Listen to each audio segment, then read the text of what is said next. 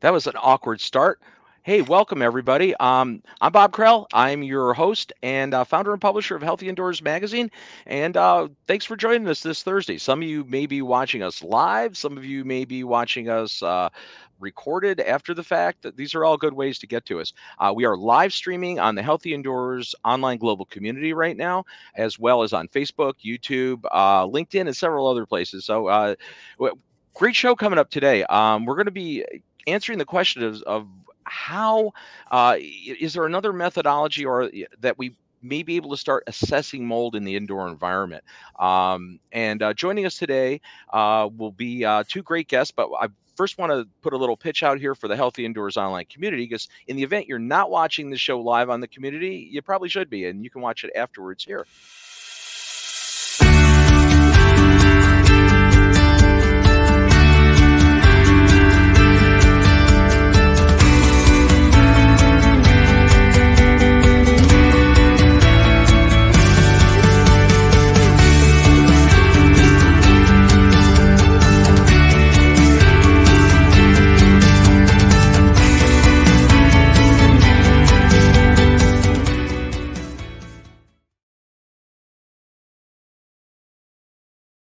All right.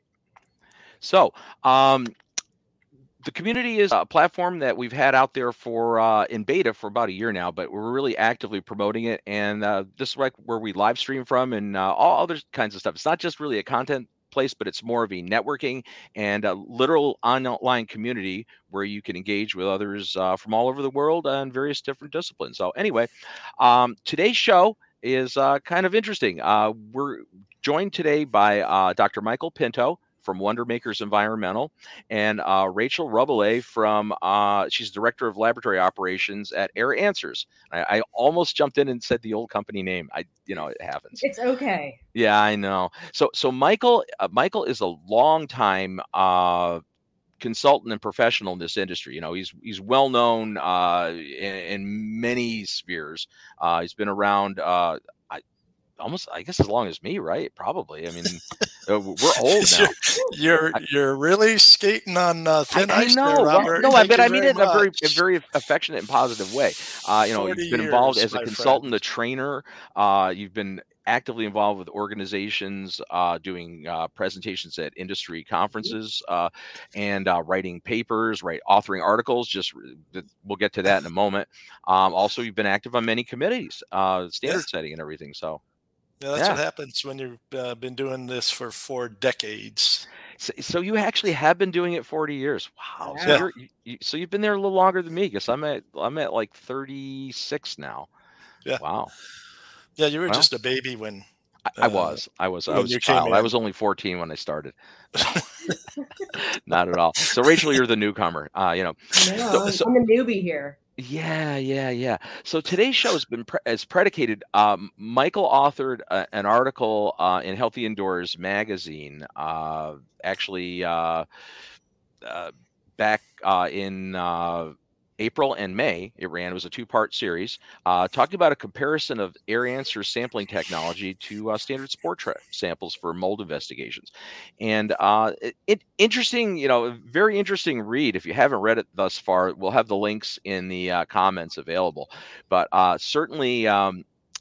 It raises some questions, as to what maybe we can do with this new technology.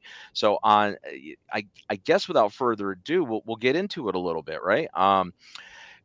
The Again, it's a new technology in that you've been out for a couple years though, right? Since Yeah. you So it's not that new. It's not like it came out last week.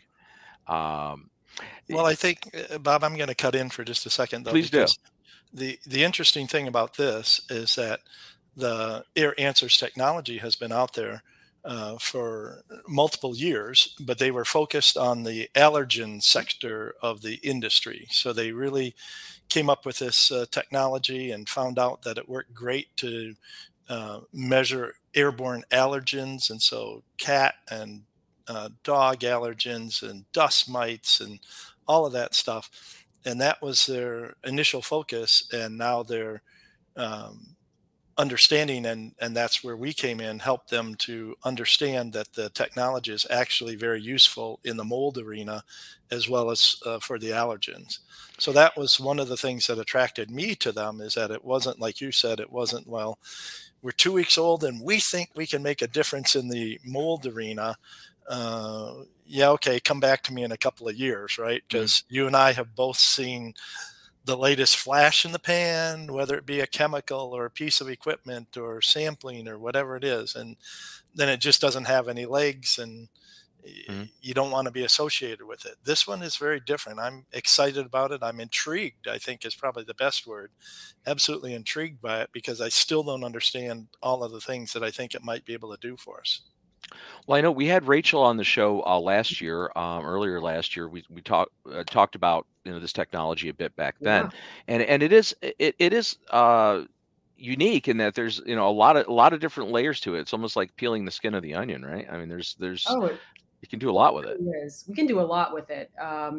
Like Michael was saying, our main focus before was allergens, and then we found out, wow, this device captures all types of biological contaminants in the air. And what else can we capture with this? And what other assays can we develop to in the laboratory to detect these particular contaminants? So we've kind of evolved over to different kinds of molds. So we test mold to the genus level. We have powdery mildew for the cannabis growers. That's very important to them. We're actually able to detect COVID, so we've been able to do that. Viruses, which are particles down to zero point 0.1 micron in size. And then we're constantly looking at what we can add next, what assays people want, so then we can add that to our laboratory menu. So, Michael, you got again, this was you came to us with this article a few months back, proposing doing it, and I was like, yeah, this seems interesting because obviously this is it's a new twist to collection, right? It's not the assays, the actual analysis is all standard analysis protocols for the most part. Although I did see that you've got Rachel, something called LAL. We can get into that a little bit later, Mhm. which is that's a proprietary thing that you guys do. It's actually it's beta glucan. Okay. It uses a certain type of pathway called the LAL, but it's a beta glucan assay where we detect actively growing mold. Okay. Um, so, Michael, give us a little bit of a rundown of what you mentioned that you saw this technology and you knew that it was being used. I'm assuming that you were interested in it initially for allergen testing, and you know, or how Actually, did I guess the question is to both of you. How did this how do we get to using this for mold? okay. So from my perspective, it was a little bit more straightforward than that. I wasn't much aware of the technology, and I do my best to, you know, read Healthy Indoors and look at the ads and talk to people and get to as many shows as I can and that sort of stuff. And actually met the Air Answers people at a trade show, and then just being the jerk that I am, I always go up and talk to people and uh, you know pressure them with questions about how the things work and what's going on. And uh, of course, they were able to answer all sorts of interesting questions. And the next thing you know, we're developing a bit of a relationship and starting to figure out how we might be able to help one another. And so the study, Rachel, this study was done with multiple people did this, or was this just something that you did? You partnered with Wonder Makers to do this. I know for the No, article it was Wonder Makers, but this was actually done through Doug Hoffman in Florida. So we worked with some of the indoor air quality specialists who were in Florida, and we did the testing with them. So oh, okay. So I was under the impression that Michael did it. So that's my first mistake of today's show. Um, Well, the answer there is that the sample collection and the development of the sampling protocol and everything, that was done between Air Answers and Normie. And then, um, as often happens in a situation like that, you generate this massive amount of data. And so we were um, thrilled and pleased that they thought that we might be the people who could help make sense Yeah. Got out it. of all this information, just because of the experience in the industry. And as you well know, Bob, we've done these sorts of papers, and just having somebody else look at the data that isn't part of the Air Answers Yeah. team. Hmm. Well, you're Yeah, no just stranger to the white papers. Michael's analysis. definitely no stranger to the white papers. Oh, he did an amazing job. And also he was good at taking all the data and putting that into a story that makes sense. Because with his vast experience, he has the ability to look at that and know exactly what those numbers mean and how to put those together. So it was, And that's, honestly, that's, having been a consultant for a lot of years in this industry myself, that's one of the things that understanding, be able, collecting data is not nearly as hard as being able to decipher what data means.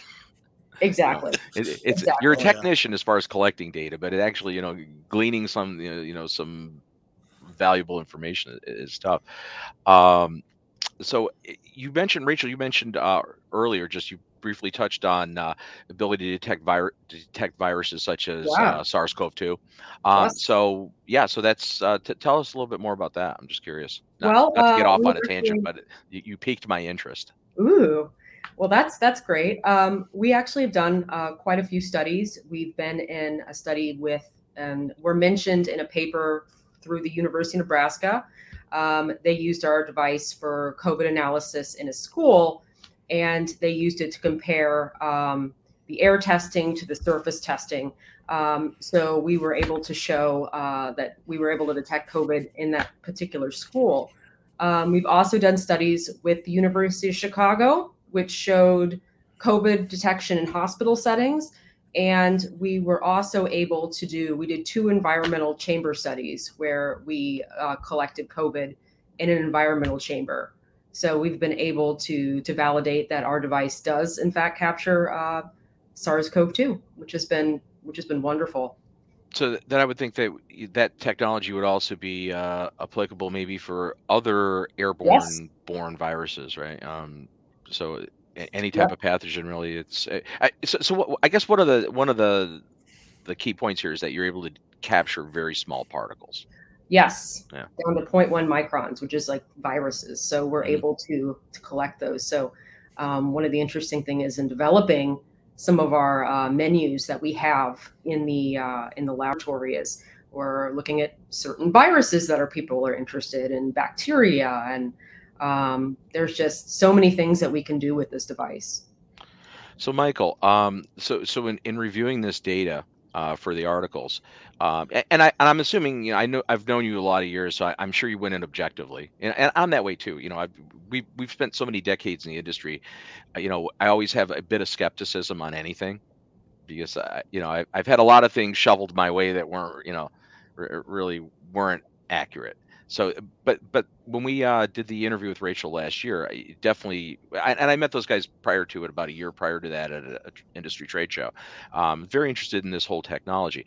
Mhm. Um, so in your article, you proposed this as maybe an augment to an augment, uh, an analytical, not analytical, but a capture protocol, or maybe something that could even be competitive against our standard sport trap. Mhm. So S- that being Uh, said, so what are your thoughts on that?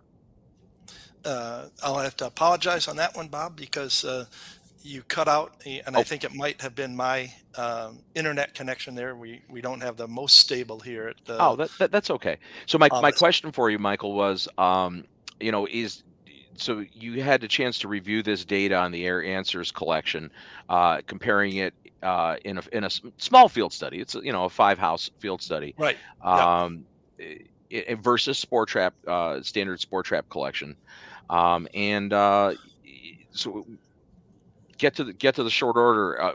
What are you finding that came out that surprised you or new and different? Okay. So two main things really hit me, and one was, if it is going to be something that is going to be useful in the industry, um, then we should be getting some similarity, if not, 100% matching with other sampling systems. Uh, if Air Answers comes in and says we are so different that you can't even compare your past results to what we're doing, that would give me pause and say, well, I'm really, aren't we measuring the same air? Now, I think everybody who's done this for a little bit understands that there's that whole variability issue. You can run two spore trap samples side by side and have different numbers. But if you do enough samples side by side, uh, you should be able to start see some similarities in the data.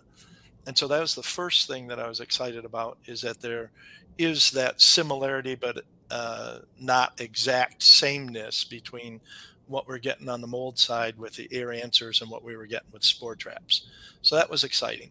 The other thing that I found very interesting was by adding the beta glucans and the mycotoxins to the air sampling, which I'm not familiar with absolutely every sampling methodology in the world, but those are things that haven't seen in practical use in our field anyway.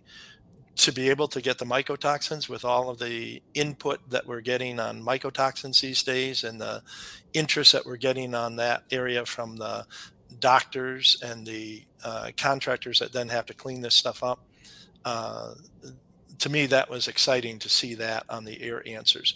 And then to find out that, fortunately, not every house that has spores in it in the air has mycotoxins in the air. And that matches up with my common sense as well, that the mycotoxins are only produced by certain molds, and generally when they're under stress, right? You can have Stachybotrys, but if it's fat and sassy and living in a water damaged piece of drywall that's not being, attacked by bacteria or other sorts of mold, why would it waste time creating poisons, which is basically what the mycotoxins are? So there just was a whole lot of stuff from, admittedly, as you said, a very small sample size, that still seemed to validate some of the, um, you know, new uh, opportunities that the air answers brings to the field. One of the things that this graphic was from the article that we published a few months back, and what I found striking is that when on the far left you're comparing a typical spore trap sample. So the standard I would say would be 5 minutes at 15 liters per minute. So you're collecting about 75 liters of air in a typical spore trap, very short excursion, a 5-minute excursion. And in this small study, Rachel, right, and Michael, you did multiple intervals. That's why you have multiple air answers devices. There are 1 hour, a 2 hour, I think there's a 3 hour, and then there was like a 1 day and 5 day. Did I leave one out? No, that sounds about right. Actually, there were 2 1 hour. Well, 1 hour. Sorry. Okay. Yeah, so that's how you get 6 there. But those are the intervals. Exactly right. So that in of itself is unique, because we're used to, and again, I would argue that Spore Trap is, we've had other guests on in the past that have really challenged Spore Trap as the de facto default for, mold consulting. And I'm a consultant too. And, I think it's a tool in the belt, but, certainly there's vast limitations to Spore Trap sampling and analysis and interpretation across the board, right? I mean, but it is a tool that is commonly used, to your article, Michael. It's very regularly used. So I guess that's the one to compare it against. Not necessarily saying that spore traps are the gold standard for what we should be doing, but they are what we are doing. Leaving it at that. So this is unique that you can take different, extended intervals in a space, correct? Yeah. Well, I think. Go ahead. I'm sorry, I was going to cut in and just add to the other point there, Bob, that they're all tools. And that's the attitude that I take in the industry, is that, you can do a great inspection without taking samples, but a lot of times you do need the samples depending on what you're doing with your inspection. And the key in my mind is to understand what is it that the air answers can bring to us, that it's a tool that other tools can't. And so to me, that's what we really want to start to focus on, is how can this tool be useful to the indoor air quality professional, because it offers something that some of the other tools do not. Well, I mean, one of the key points I would say that we have limitations with spore traps in that it's a very short excursion, it's a very limited volume of air, and the collection efficiency as far as the actual distance, far from the collection point isn't very far. So we're sticking a tripod in an environment. We're looking at one little volume of air, effectively what, 2.5 cubic feet ish of air. So that's a volume of air about this big in a typical spore trap. It's about what we have to look at. This device with an extended sampling ability, you're thousands of liters of air, right, are going through this device. Oh yeah, it's up to 150 liters of air per minute. So you're looking at more like hundreds of thousands of liters of air going through this device. So again, so intuitively you'd say that the more air you move through, the more reflective that would be of what maybe is occurring in the space, accounting for all the dynamics that are happening in a space. Oh yeah. Yeah. Definitely. And that's been I was gonna say that's been one of my trepidations as a consultant all these years, is that we take these 5-minute excursion samples to get a couple cubic feet of air, and then many people in the industry try to extrapolate that into be 24 hours a day, 7 days a week, 365 days a year for a space, and it's like, whoa, that's a big leap of faith. So one of the things I put in the article, I think, is just really excites me about something in the future that could and should, in my opinion, be standard in the industry, would be for the restoration contractor. I mean, you can take this Air Answers and run it for up to 5 days. So why not take an Air Answers, put it outside your containment, and run one sample over the 2 or 3 days that you're doing the work to help ensure that you actually have negative pressure and you're not allowing excess spore levels or anything to migrate out of your containment into the occupied areas of the home. Well, I'd argue that a lot of contractors don't want that type of oversight, but that's another story. And you're right on that. But the point of the matter is that you can't practically do that with a sampling system that has to be changed every 5, or even, go twice as long, go to a 10-minute kind of excursion style sample. And how many of those would you have to run over the course of multiple days as compared to one Air Answers? So different sampling technology, new things that are happening. And I think you're going to see, eventually the industry will pick up on this, and then you're going to see a lot of smart people, smarter than I am, trying to figure out how to use it. And it'll be like spore traps, right? From the standpoint that 20 years ago, they weren't using them the same way that we're using them now. Well, I mean, let's go way back because we're old guys, right? I mean, back in the original spore trap days, we were greasing our own slides with lithium grease. And I don't know if you were I was using an Allergenco, doing the multi-traces, which was interesting, but, just challenging. We're using a single Burkhardt unit to try to get a spore trap. Spore traps were not easy in the early 90s at all. Yeah, well, I'm gonna try and one up you there, brother, and say, did you ever use a roto rod where you had to grease the glass rods that spun around in the air? No, I saw those, and I mean, I could just see a consultant with one of those and a sling psychrometer doing this simultaneously. I just seemed a little crazy. Well, anyway, let's just say that the technology has improved. But sure. Again, those are the things. If we're not moving forward in the industry, then we're dead, right? So I get a kick out of talking about all the old stuff on occasion and everything, but I don't want to go back to rotor rods. I don't want to go back to greasing my own slides. I don't want to go back to, trying to figure out if I've got the right amount of adhesive in a thin layer right where I need it. That's just crazy talk.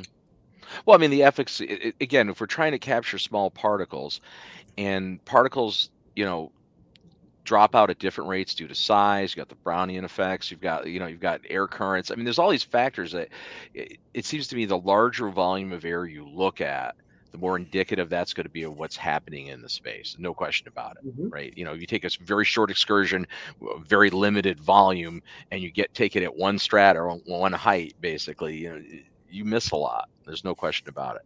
This is exciting in that regard, and the fact that you can do multiple assays off of a single sample, that seems beneficial. Oh yeah.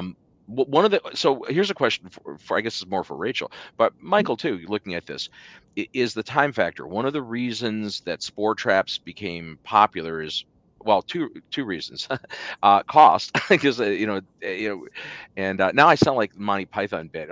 Two of the three reasons, it's basically the cost, the convenience, right? Easy to handle, you know, Mhm. almost indestructible, somewhat.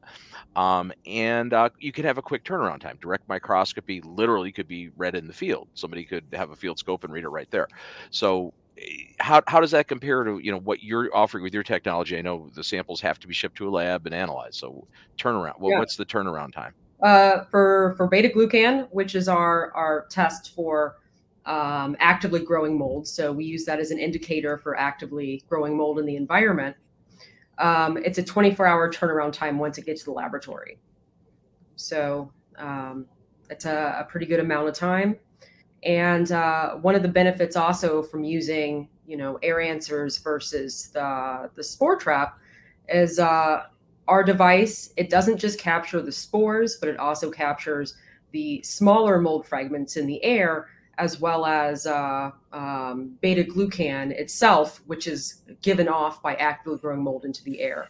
So we're able to get a better overall reflection of the mold that's particularly growing in the space versus just a small amount of spores. And this technology, the device basically it looks like a passive unit, right? But is there a fan, or how does it actually work? It uses technology called electrokinetic capture. I should have brought kind of a form to show you guys what it looks like. But on the Mhm. inside of the device, there is a high voltage wire. Um, when you plug the device in, that high voltage wire causes a congregation of positively charged ions, electrons, and they're moving around the wire. There is with the spore trap, they use like a cassette, the aerosol cassettes. We have a cartridge. So the metal electrodes on that cartridge have a negative charge. So any particulates that come in contact with that positive airflow get captured onto the metal pieces on this cartridge. So there's no pump. It doesn't make any noise. You plug it in. The only way you can tell it's on is there's a ring at the bottom and it lights up green. So it's pretty interesting new technology. Yeah, and so is there an issue with overloading with this type of device? I mean, that's the other question I have. Because Michael and I will both tell you that that's one of the concerns when you use a spore trap, right? Is Oh, with this, not at figure all. intervals and not overloading it so it's not readable. Mm-hmm. Nope, no overloading issues at all with this type of technology. Interesting. Mm-hmm. So, I mean, So Michael, I your was just going thoughts. I was gonna say, what elaborate.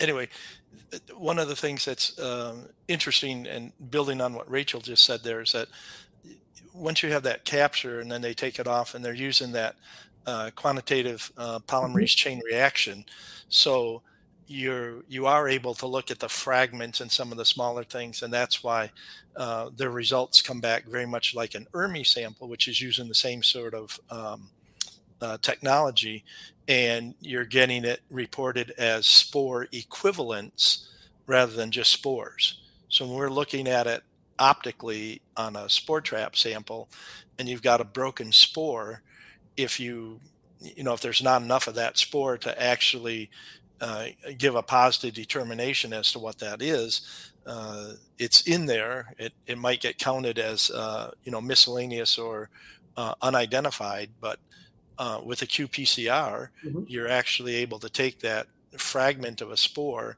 you're extracting some of the DNA from it, and so you're able to tell, as Rachel said earlier, right down to the genus level what that is. Well, but that's qualitative. But I'm also understanding, at least from the article, that there's a quantitative aspect of that as well, right? That you actually can tell We do quantity? provide the concentration. So our laboratory, as Michael was saying, uses polymerase chain reaction. It's qPCR. It's the same type of methodology that's used when you have a COVID sample and you have it sent in and you have it tested with PCR. So we're looking at the sample down to the genetic material. So even if you have a piece of the spore or smaller fragments, we're able to detect that and to quantify that using this device and our type of testing. And I mean, again, I've been a big proponent in always looking at any of these indoor environmental investigations, especially mold based ones, at looking at things multiple ways, right? If you just live by one sampling methodology, one technology, in my mind, I think you miss things a lot. You have an opportunity, it's like you have the blinders on. The 6 men from Indostan story with the elephant, it's like it. And I've said that so many times, but it seems like if you look at a very limited window, you get a very limited picture.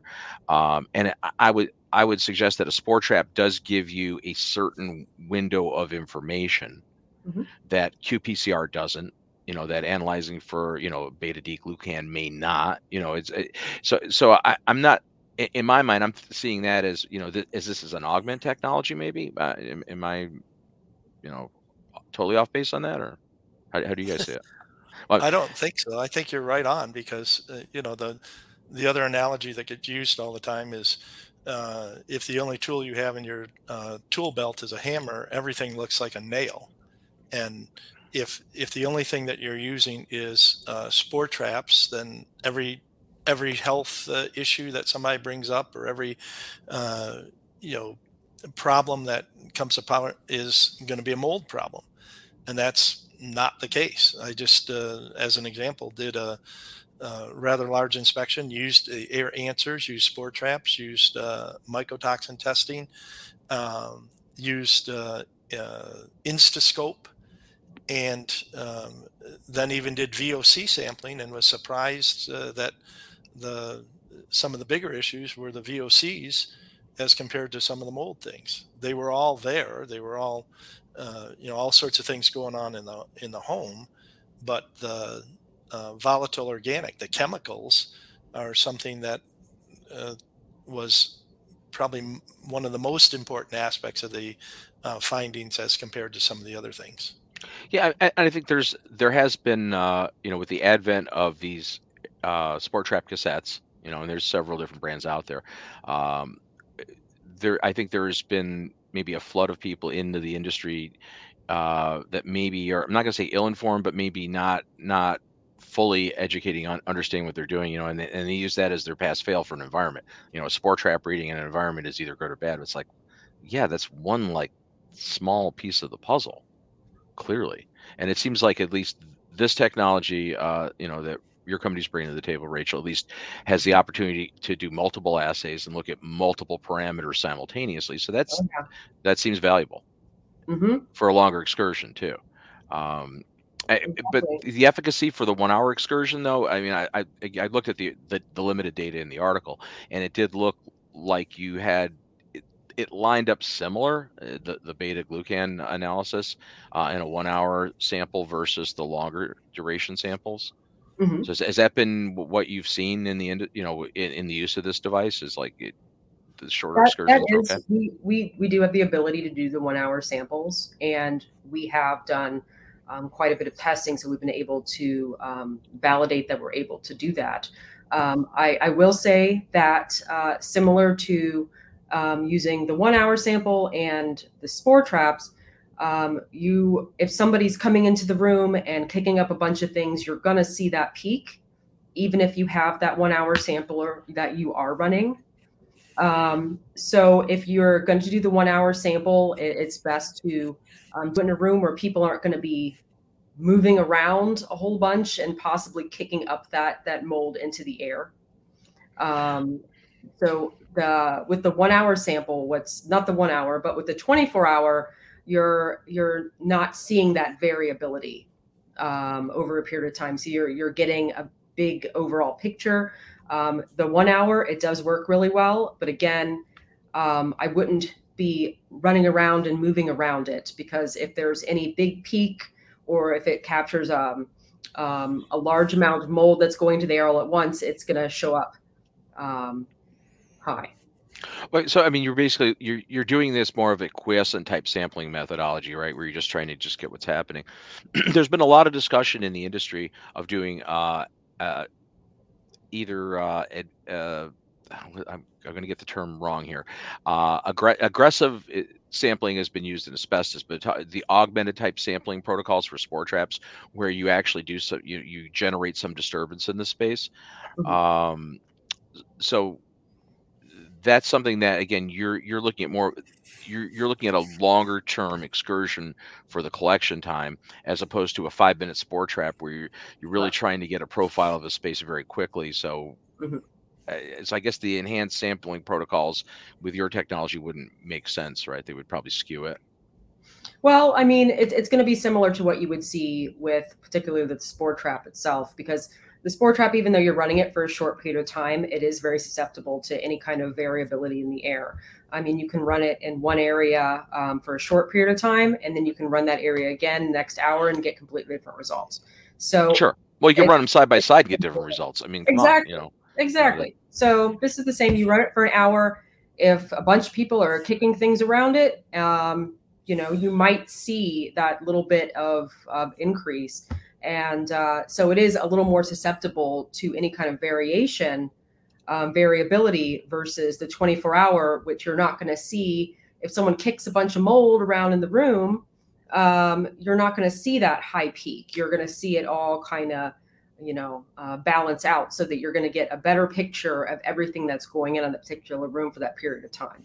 But we have validated the 1 hour. The 1 hour does work if you want to use it for a shorter period of time. If you want to get in and out of an establishment, you have to get in there, and you're doing a bunch of things and set it up, and you can get out, and that's fine too, and that works just as well.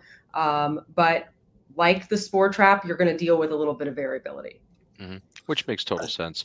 I So, would. elephant in the room, pricing, because obviously spore traps became maybe the favorite son due to speed, right? Being able to turn around Yeah. rapidly, and because they got very cost competitive as far as the services, analysis services got fairly inexpensive. So, how are we stacking up? You have multiple assays here. I know qPCR isn't inexpensive. So where are we at with this? Well, what's interesting about using our device is you don't have to use multiple aerosol cassettes. So when you're doing spore collection, you're going to use multiple in different areas of the house, and you got an outside sample. With our device, you use just one per area, 2,500 square foot home, or if it's a larger establishment, then you might want to put one on, another floor or something like that, and just keep all the doors on the internal side open, so it gets a good reflection of what you're being exposed to on a regular basis. But when you look at the price cost with the spore collection and the number of samples that you're going to need versus one of ours, it ends up actually being cheaper to use just ours. Okay, I mean that's fair enough. So, Bob, Michael, I'm going yeah, to jump in on that if you don't please mind. do. And I, and I understand, it's not a perfect world, and we do have to consider cost and everything. But I just share with you the majority of inspections that I'm doing these days. Uh, they want answers, and that's why we're doing multiple different types of sampling, and that is going to drive up the cost. So one of the things I like about the Air Answers is that I can take that test and I can send it in for the mold uh, uh, assay, so to speak. And then if it turns out that that doesn't help me, or maybe I don't send it in for the mold, I send it in for the mycotoxins because I got spore trap side by side or something that is going to give me the mold information until I see something unusual. and then I'm able to go back to the Air Answers lab and say, well, okay, I didn't initially want the mold stuff. I only wanted the mycotoxins, but now I want the mold. Or I didn't want the mold or the mycotoxins. I'm trying to control my costs. I only wanted the beta glucans, but now I see some stuff.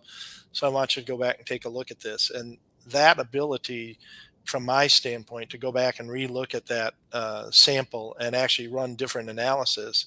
And this is coming from a guy who really understands the spore traps and knows that I can go back and reanalyze the spore traps, but I'm getting the same, I'm basically getting the same information, whereas they're able to do the analysis in different ways and give me completely different information. That is cool from my perspective. And is the same collection cassette capable of doing the allergen sampling simultaneously, or is that you have a separate collection device for that? I'm just curious. No, it actually, if you want to, let's say you want to do a mold test and you want to run it over a 5-day period of time, the allergens have to be done due to our testing and the type of sampling we've done. It has to be over a 5-day period of time to get an overall accurate picture of some of these allergens, especially if you're looking at like cockroach and everything that are going to be on the lower end of the spectrum. Sure.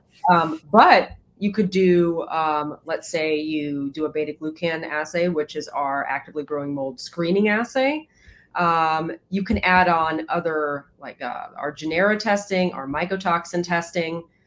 We have a new panel coming out for immunocompromised individuals. You can add that onto it. So we keep it in the laboratory for 60 days. So you can add on these different types of testing. Got it. And that can be from one collected 5-day sample. Yes. Can do all that. Okay. That's advantageous. Yeah. 5-day sample. The 5 days if you want to add on if you want to have the allergen testing. Mm-hmm. But if you have a 1-hour beta glucan sample that you want to do, and we have it in the laboratory, you can ask us, hey, can you test it for mycotoxins? Can you test it for mold genera? So we have the ability to keep it for 60 days so people can add on other testing as needed. So I've got to raise the question too with mycotoxin testing, at least it's the general school of thought, I think, in the industry is that it's mainly collected via surface sampling more so than, than air sampling. So have you been doing that? I guess what have you seen the results? Because the study didn't seem to detect mycotoxin, but again, 5 samples. That's not very many, or 5 sample sites. We have been seeing it in quite a few samples. Have you? Okay. Yeah. So we have, and what we're detecting itself is it's the type of assay we're doing is an expression assay. So we're looking at the mold that's expressing the particular mycotoxins. So when it's in when it's actively expressing a particular mycotoxin, that's what we're detecting. Okay. So explain that. I was like, the term expressing, I don't want to sound ignorant, but we're looking at like certain laboratories that are looking at parts per billion mycotoxins, they're detecting the chemical itself. Okay. What we're detecting is the mold that's expressing the mycotoxin. So when that particular mold is expressing mycotoxin, we're able to detect that part that it's expressing.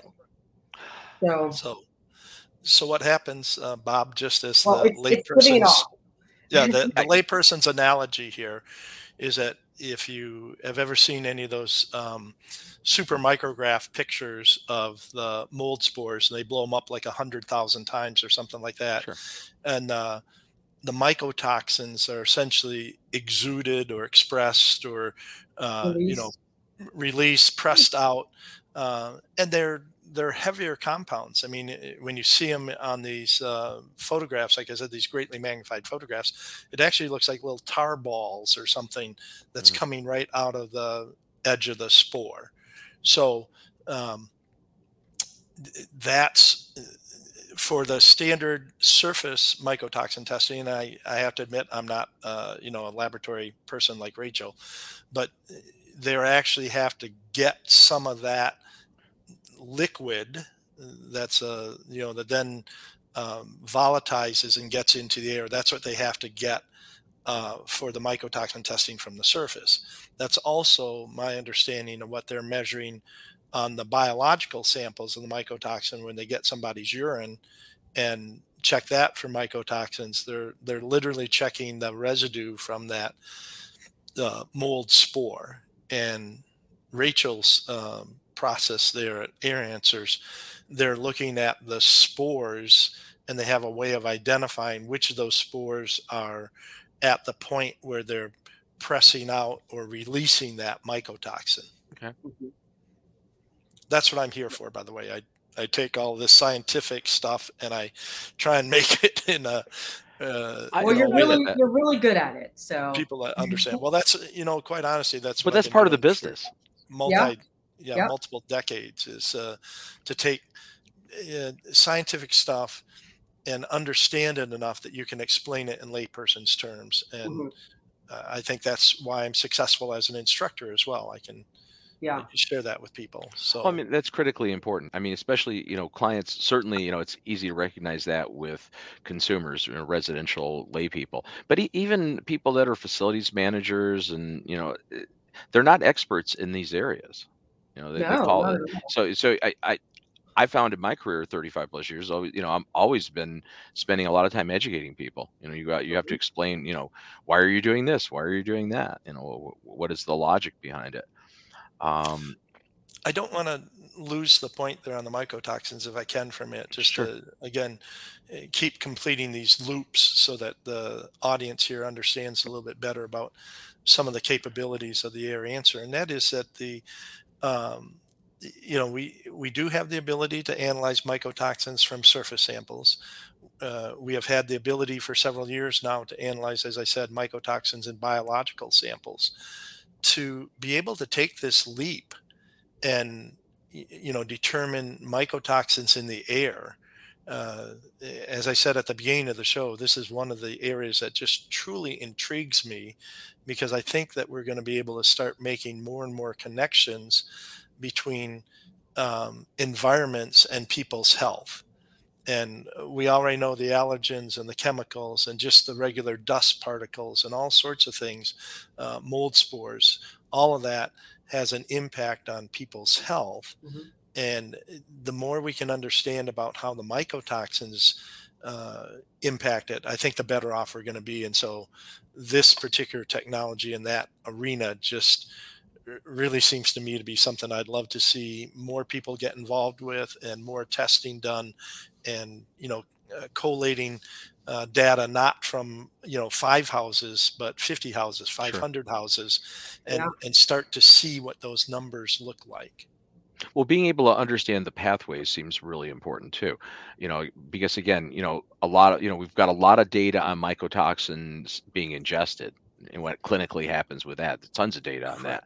Correct. But the inhalation pathway has always been the one that's been suspect. And everybody says we don't know enough. And we haven't had a way to really analyze, that in an aerosolized form really very well. Mhm. And worse yet, I would go farther as to say that the aerosolized or inhalation of the mycotoxins has been rejected by a lot of people as having enough impact on individuals to actually be creating some of these ill Mhm. health consequences. So I'm interested in disproving that non-scientific assessment at this point. Well, I'm very interested in getting more scientific assessment and learning more. Because I mean, I think we're still at in many ways at the infantile stages, especially at this industry with dealing with assessing mold and understanding the correlation with the human health impacts. I mean, like what spores per cubic meter, what does that mean to an individual, that concentration of aerosolized in an environment, what is the physiological effect on an individual? We don't know that really. And how do you take that and match that with each individual? You've got not only the environment and the concentration, but the individual genetics of each person. Uh, these are questions that I think that we're getting closer to answering, and we're certainly starting to see some correlations. But we absolutely need to keep going here. Yeah, I mean, they're super challenging questions, and Michael, so you've been dealing with this, in the industry for 4 plus decades. You don't look that old, but anyway, it, but you have to acknowledge that it is a challenge, right? I mean, this is certainly we get called on to go in as consultants, professionals get called on to go into buildings, go into facilities, whether it be somebody's residence or a commercial facility, public facility, and we're starting at ground zero and trying to there's so many different layers potentially, right, in indoor environmental investigation. Certainly biologicals could be part of it, but often they're not the only thing, and I think it's hard. It's very hard to try to communicate this information to the variety of clients we have to deal with, right? So they think we're going to have a tricorder like Star Trek and have a device, and Scotty's there, or what, or Doc is all, with the tricorder, seeing whether everything's good or bad, and test our air. How do we get past that, and how do we educate the public more, especially? And I'm gonna add a piece to this. We're coming off, or at least starting to get to a waning point with this global pandemic. I mean, certainly it's not over, but we have an acute, I think, awareness in the general public of indoor environmental issues now, right? Air issues. People are a little more tuned to that, having had 2+ years of this pandemic. So how do we take that and translate that into moving this forward and making, substantive change and, positive actions? I'm going to throw that at you, Michael, with all your years of wisdom. Well, I appreciate that. So no, you don't. The quick rephrase of that question is that people expect us to have answers, and many times we can provide answers. And I don't want to overemphasize the few cases where we can't, but the reality of the situation is that given the limits that we're seeing in terms of how we can do sampling and what we can do from an investigation standpoint and all of the rest of it, there are some cases that it's just difficult to come up with an answer. And that's why I'm so excited about the Air Answers, because it's another tool that we can utilize to help resolve some of these questions in our clients' minds. And just like anything else, like we've been talking about throughout this, you have to know what the capabilities are of the tool. You have to use it properly, and you have to know how to interpret the information. And we're just at the front end of the curve with the Air Answers on answering some of those, or addressing some of those issues of it. And that's why I continue to say I see a bright future for it. Because it fills in some gaps that we have when we're using other pieces of technology. And regardless of that, regardless of the fact that we now have Air Answers, there's still going to be some, situations and some questions that we can't answer, all the homeowners or the business owners' concerns, because it's, it's a complex mix. Yeah, it's a real world, right? Yeah, I mean, there's so many potential constituents and factors involved here. A lot of variables. This is not, again, there isn't a single device that analyzes. There's not a single parameter, and then physiologically, all of us humans react different to these different constituents. So, in many cases, so it's challenging. Exactly. And the one that I was telling you about earlier, I mean, all these years of experience, and it certainly seemed like this was going to be a mold issue, and there's water damage, and we're finding pressure differentials and all this other stuff. And as it turned out, this case in the Washington, D.C. area, the VOCs, the chemicals, the one of the basic steps that we take in terms of some of our, indoor air quality analysis for the last 25 years, turned out to be probably the biggest factor that's impacting the people in that home. We have a question from the audience. I'm going to read this question just because it'll take too long to get it up on the Cryon. It's from Terry Sofer. Hi, Terry. Happy you're here. His comment was, not every mold spore in the air has mycotoxins, so what? And no surprise. That does not mean no health hazards. Not expecting mycotoxin in every spore for a variety of reasons. If mycotoxin and non-mycotoxin species are present at some point, mycotoxins emit or can be emitted, and all molds are allergens. Mycotoxins are emitted by all cells of mycotoxic species, not only by spores. That was, I know it's a long one. Okay. It was a lot of words there, and that's why I didn't try to even bring it across here. So I guess the question is, whether or not it is. I guess the question here is the mycotoxin actually the litmus test we should be looking for or not? I think, to paraphrase. Well, the mycotoxin itself, it doesn't have to be just the spore. That's correct. It could be other parts of the mold that's expressing this particular mycotoxin in the air. We're just now kind of starting to collect this information. We've got quite a bit of information so far that we were able to detect the mycotoxins in the air. So the types that we are detecting are actually being released. Now, further down the line, once we collect, thousands of particular samples, we can go back and do kind of a meta-analysis of, where they were detected, what the genus is, because we also looked at the mold genera in those samples as well. So we can do kind of an overall comparison and learn some more information about that. But right now we're just starting to see detection of this in the air. Great. And I don't know if I responded well to that, but that was solid. Yeah, I'm not sure how to separate the question out of there from some of the statements. Yeah, it was more, it was a long one. It was a long one. Yeah, but I do agree with what Rachel said from the standpoint that, and our questioner, from the standpoint that yes, a lot of the different molds that are called toxigenic mold can release the mycotoxins, and as I was explaining earlier, they don't always do that. But the fact that they're there and there's those types, I absolutely agree. That means that if the conditions change, the environmental conditions change, that patch of Stachybotrys that wasn't producing stachycillin yesterday or this morning could start doing that. I'm not sure how you get around that in terms of, other than having these different sampling methods and having as much information as possible and not ignoring the implications of that. If I have Stachybotrys in the air, that's a bad sign to me. If I have Stachybotrys in the air on a spore trap sample and I've got stachycillin expressed and captured in the air answer sample, that's another piece of the puzzle that's telling me not only is it possible, but at that time that I was sampling, it was actually happening.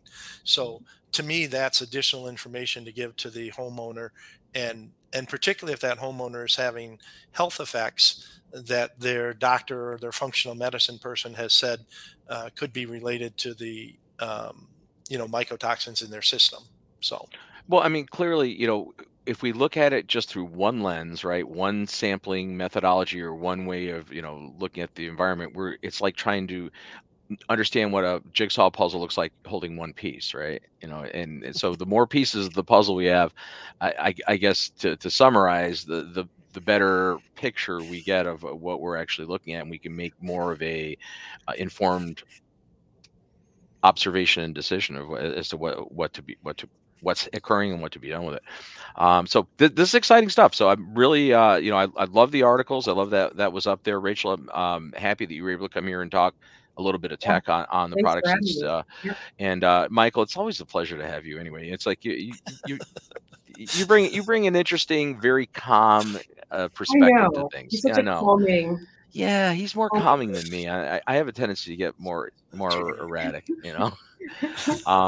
So one of the things I do want to mention, so many of you may be watching this broadcast on somewhere else other than our online community. You may be seeing it anywhere, actually, and any number of other places, Facebook, YouTube, LinkedIn. But I would like to point out that we do have the online community, and it's something that you may be interested in. If you're not part of it, you're not watching it there. This is an online portal that we launched at Healthy Indoors a while back. Now we're going full blown and pushing it, and it's a networking platform. If you notice as you look at it, it looks a lot like a social media platform, but it's a bit more than that. It's social media plus content plus live streaming plus on and on and on. And we have that ability to actually mold it into whatever we want. So we're super excited about this platform, and we're really encouraging people to take a look at it. It's you can learn more about it at global.healthyindoors.com. If you're already watching the show there, you can poke around. Obviously, getting a membership gets you a lot more access to it, so we'd highly recommend that. Certainly, I'd like to again thank our guests joining us today, Michael Pinto and Rachel Robillé. Great to have you guys here. It was an interesting discussion. I'm sure we're going to hear more about this technology and applications for it going forward. So thanks again, guys. It was great. It was great. Well, thank you. Robert, you're always interesting and fun person to chat with, and I'm hoping that maybe next time it will be at one of the conferences, and there can be an adult beverage in our hands. Ooh, well, see, don't tease me that way. No, yes, I do like having an adult beverage in my hand. I'm no stranger to that. And an in-person conference would be good. Again, there's a lot of questions online about whether we're quite ready to have massive gatherings together, and how long we're still going to have these hybrid online and in-person events, maybe forever. Which makes sense.